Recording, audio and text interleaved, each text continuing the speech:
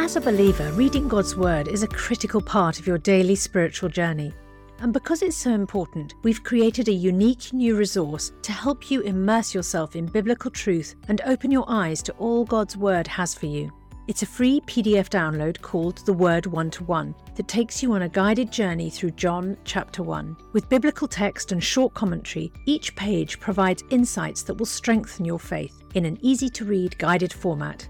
There's truly no other resource like this. Download your free PDF copy today at premierinsight.org/resources. That's premierinsight.org/resources.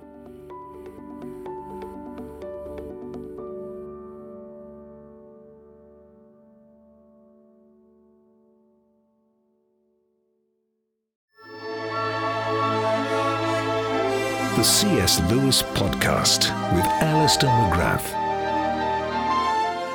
Hello and welcome back to today's show. It's Justin Briley hosting this season of the podcast with Alistair. Today beginning a new conversation with him on C.S. Lewis, the Inklings, that's the group of friends he met with regularly in Oxford at the Eagle and Child, and also Lewis's thoughts on friendship generally as spelled out in books like The Four Loves. Do rate and review this podcast if you can. It helps others to discover the show. People like Charlie, who wrote this. This find has been a perfect complement to my journey into the Christian faith. I've realised that there is something more to life, and I've been determined to embrace God and build a clear understanding of the reasons why, and more importantly, how to take this path. C.S. Lewis was recommended to me by a great Christian friend, and it was sound advice. I've already started to read Mere Christianity, and this podcast is the perfect companion, particularly on my daily walk. What's more, C.S. Lewis and indeed Alistair McGrath, delightful man to listen to, have a great deal more to share and help me in my exciting endeavour. I recommend this podcast to all who wish to learn more about the man and indeed the Christian faith. Thank you. Gosh, I couldn't ask for a more lovely review than that, Charlie. God bless you in your continuing Christian journey. So great to know that the podcast has been part of that. If you enjoy this, by the way, you may enjoy our other podcasts from Premier Unbelievable, the Ask N.T. Wright Anything podcast, which I sit down with New Testament scholar N.T. Wright on a regular basis to ask the questions you send in, and my Unbelievable show as well, where we bring Christians and non-Christians together for dialogue and debate. By the way, if you want more from this show, it's cslewispodcast.com you're looking for. We're shortly, though, going to be unveiling a brand new website, bringing all of our podcasts from Premier Unbelievable into one place. Very exciting. Watch this space for more news. And if you want to support the show for the rest of the year from anywhere in the world, you can find links to do that with today's podcast. Hope you enjoy today's conversation. Welcome along to another edition of the podcast. Always a great pleasure to sit down with Alistair McGrath to talk all things C.S. Lewis. I'm a huge fan of C.S. Lewis myself, and occasionally get the opportunity to return to Oxford, Alistair, and walk the streets. Did that a couple of months ago, and was walking down the road where the Eagle and Child is, which was one of the favourite haunts, of course, of Lewis and the Inklings, and was rather concerned to see it wasn't open, and from what I can gather, sort of effectively closed down during the lockdown. Do you know anything about the fate of that well-known landmark and pub in Oxford? Well, I do. It's still closed down. I mean, and we're not quite sure what its future is. I mean, there are two pubs that are very important for Lewis. There's the Eagle and Child. There's also the Lamb and Flag just across the road, where they moved actually in the late 1950s because they got fed up with the Eagle and Child. And it's also closed. And I think it's partly due to the pandemic. I think it's also because they're considering redeveloping the site. But I'm told that they hope the Eagle and Child will reopen. But if you want to visit Oxford to specifically go to the Eagle and Child, I suggest you give them a call first to make sure it's going to be open. Yes. I mean, for many fans of Lewis and Tolkien, indeed, it would be a crying shame if the pub didn't reopen in some form. I know when it was open, you could sit at, more or less the same part of the pub, maybe not the exact table that Lewis sat at, but, there's a blue plaque and everything else to mark the moment. And I know it's very much part of the C.S. Lewis tourist trail. Well, let's hope that it does, reopen. I think I saw some sort of notice suggesting that there was some sort of brewery that it was changing hands into. Who knows? We'll see. Let's talk about Lewis and the Inklings, first of all. For those who don't know, tell us what the Inklings was, who it was comprised of, and what it was for. Well, the Inklings was a kind of discussion and support group. It was basically originally Lewis and his brother Warney and Tolkien, and it gradually expanded to include others. All men, I have to say. I mean, some books suggest that Dorothy L. Sayers was a member. She wasn't really, but she knew many of the people in the Inklings. And basically, I think it's best seen as a group which had two functions. One was social. They'd meet regularly in the Eagle and Child to chat. And then a more serious thing which took place on Thursday evenings, which is when they would meet as a group and talk about works that were under development. So if you like, meeting together to chat, meeting together seriously to talk about writings. And I think, in my view, The Lord of the Rings is significantly shaped by some of those conversations. Not the Chronicles of Narnia. That was not discussed at the Inklings, although Lewis did once pass round the proofs of The Lion, the Witch and the Wardrobe at the social meeting of the group, but they didn't actually discuss that particular set of books. So just tell us who was part of this circle. As you say, all male, and perhaps that's, just a fact of the kind of society culture, the Oxford academia that Lewis moved in at the time. But who were the typical members that made up the Inklings over the years? Obviously, there's Lewis himself. Now, Lewis had a brother, Warney. And Warney actually is a very significant person in his life. And really this plays into the whole nature of friendship, actually, because Lewis and Warney were very important for each other. They were both writers. Warney was very interested in French history and wanted to write on that theme. And then, of course, there was J.R.R. Tolkien, who Lewis had got to know. And then others began to drop in, Hugo Dyson. And then Charles Williams, of course, became a member during his time in Oxford. The Oxford University Press decided that they would move some people from their London office back to Oxford during the Second World War. Charles Williams was one of those. And he became a member of the Inklings during the Second World War. So basically, these are people who didn't just enjoy reading literature. They are people who wanted to write as well. I think the key thing to take away from this is this was a critical yet supportive group of people who all believed that Christianity was important, that literature was important, and saw themselves as trying to encourage each other to write and help each other write better. So if you like, it's a group of critical friends who would help each other in their writing vocations. I mean, we'll talk about Tolkien in more length in a separate episode, but give us a little sort of thumbnail sketch of Hugo Dyson and Charles Williams and the sorts of writings, why Lewis counted them among his close friendship group, and what sort of influence they had on him. Well, Hugo Dyson is not really a well-known figure. I think that the important point to appreciate is that actually Dyson played a very important role in helping Lewis come to Christianity, because this happened in September 1930, and when Dyson and Tolkien together had a long walk around Addison's Walk in Magdalen College, and that was actually really what moved Lewis towards coming to faith. So that's very, very important. Charles Williams, I think, is very well known.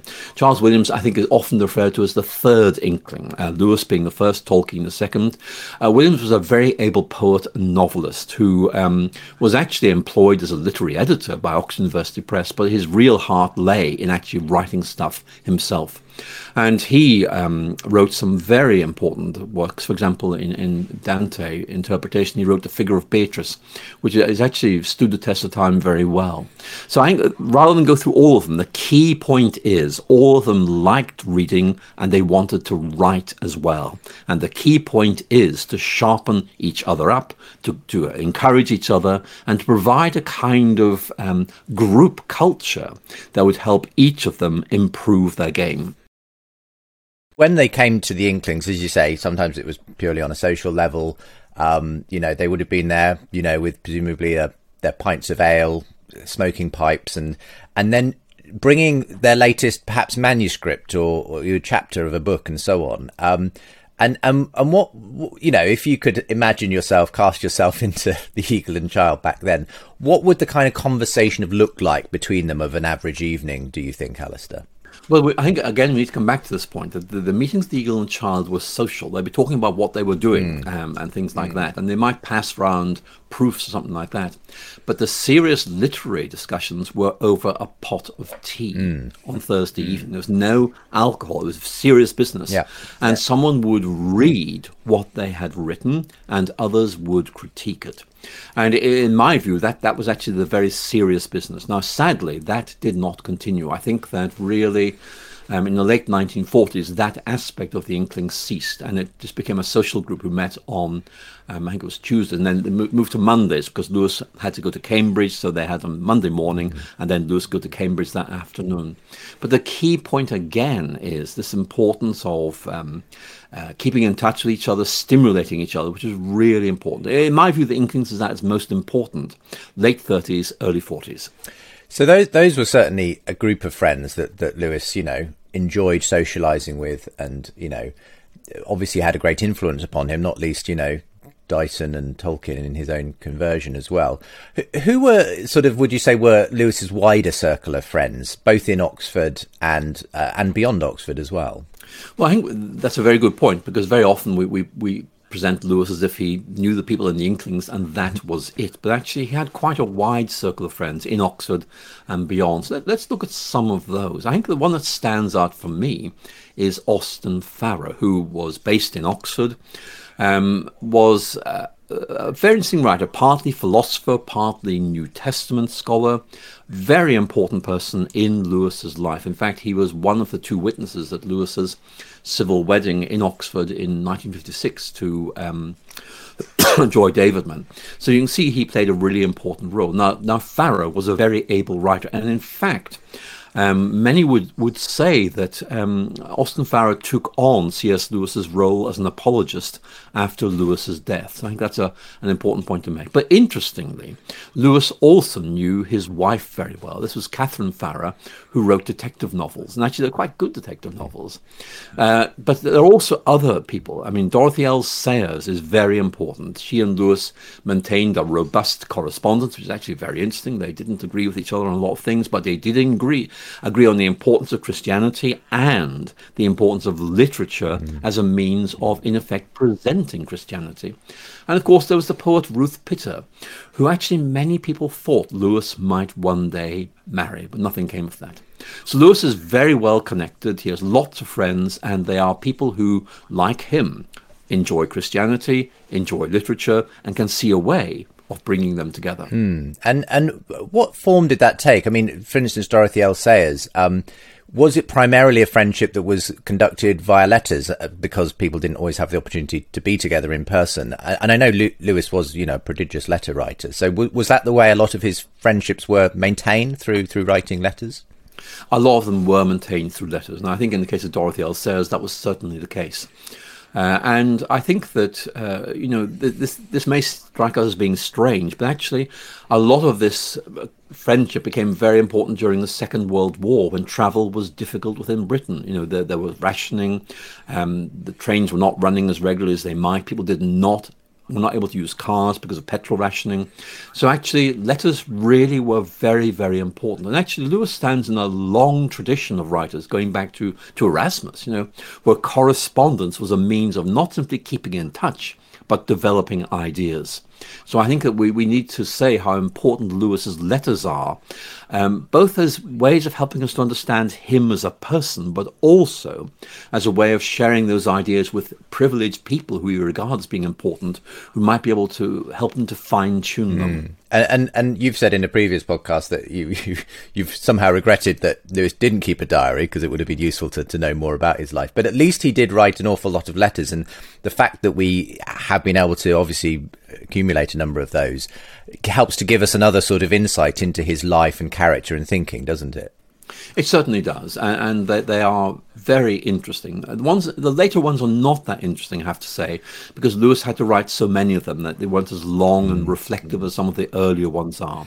But nevertheless, particularly during the period when Lewis is finding his own way during the 1920s, early 1930s, I think they are very, very important, if you like, as a window into Lewis's soul. What he's reading, what he's thinking, what he hopes to do, it's all very important stuff. I mean, he keeps up correspondence correspondence as well, not just with his peers and contemporaries in academia, but also his childhood friends as well. I think Arthur Greaves is someone that he continues to sort of keep in touch with over the years. Tell us about some of those friendships from childhood. Which were the ones that sort of continued, as it were, for Lewis, and what did they mean to him? Yeah, I think you already mentioned one of them, Arthur Greaves. The other, of course, is his brother Warnish. Let's talk about both of those because they are very important. Arthur Greaves really is someone who Lewis came to know. I think out of a sense of obligation. He knew that Arthur Greaves was ill. He went to visit him, not expecting to enjoy it, but because it was the sort of thing he felt he ought to do. And he found him reading in bed, and it was a book about myths of the Norsemen. And Lewis said, "Hey, do you like that?" And Greaves said, "Yeah." And that began their friendship. It was a very much friendship as sharing something really important. And of course, they developed a quite intimate relationship, which actually continued throughout their lives. Lewis's last letter to Arthur Greaves, written just before he died in 1963, is actually very, very moving in my view. It's a friendship that kept going over many years, and Lewis would say in his letters to Greaves things he would say to nobody else. So in that case, and I think in that case only, Lewis is really using a friend as a kind of sounding board. I've got a really big problem. What do you think I should do? And it's very, very revealing. And those letters were never meant to be published, but they were eventually. I think it's very, very important. With his brother, that's really interesting because, of course, his brother played a very big role in Lewis's imaginative development because they lived in this big house in Belfast, loads and loads of books lying everywhere, and they would play imaginative games. They would read these books. It was very, very important. And you could say that Warney, in effect, catalyzed Lewis's imaginative development. And of course, he also looked after his brother. They went to the same schools together. Warney was slightly older, but Lewis was sometimes around with him together at schools. And he kind of would be the older brother who looked after the younger brothers. And of course, they both served in the British Army during the First World War. And when Lewis was badly wounded, his brother made this amazing motorcycle journey across shell-pocked territory to try and find his brother and make sure he was okay. So they were really very important. In fact, actually, when they bought the kilns in Oxford, the kilns was where Lewis settled down in the 1930s. It was owned by Mrs. Moore, but Lewis and his brother had lifelong shares in the house. That in fact became a way of recreating their childhood and rekindling their joint interest in literature. So those were two very important people for Lewis. I mean, many people just know Warney as, Lewis's brother. What were his own interests? And, I understand he was essentially a historian of sorts. He was a historian, and he was very interested in French history, particularly 18th century French history.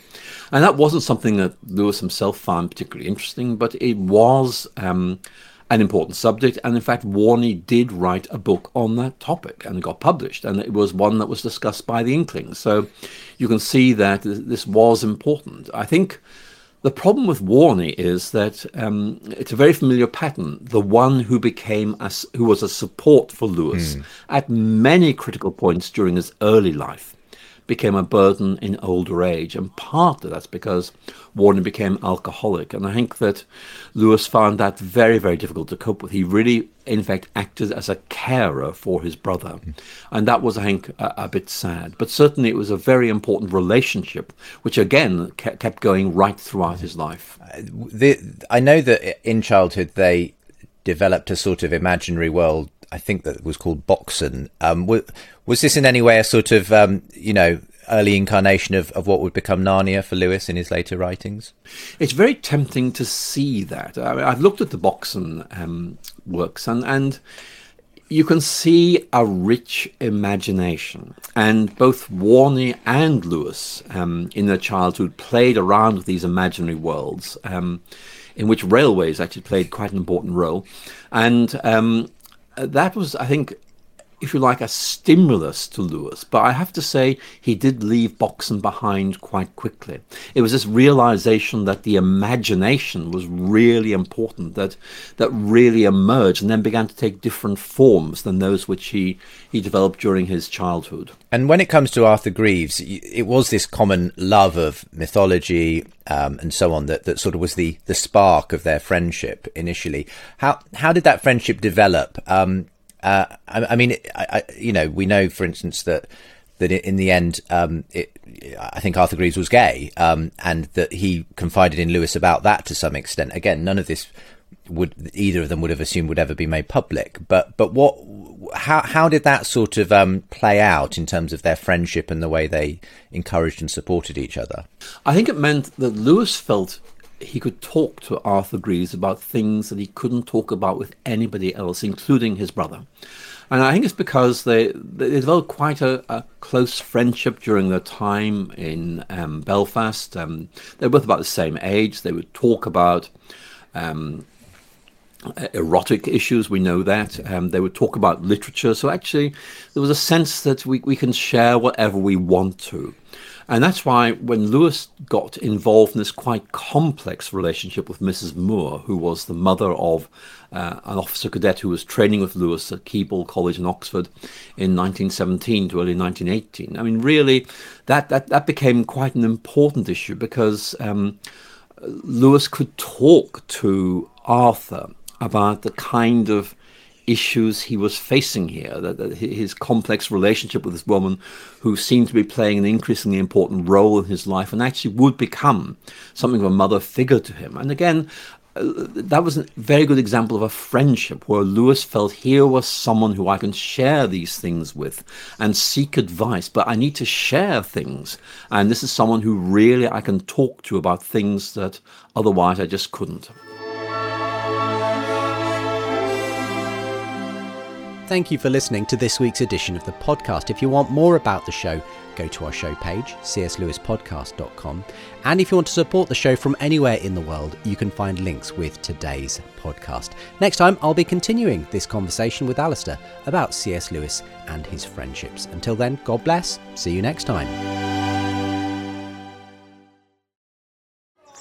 Welcome to Capernwray Hall, nestled in the beautiful landscapes between England's national parks. As a Bible school, we offer short-term courses aimed at fostering your spiritual growth and living in a community. Our historic manor house has something for everyone.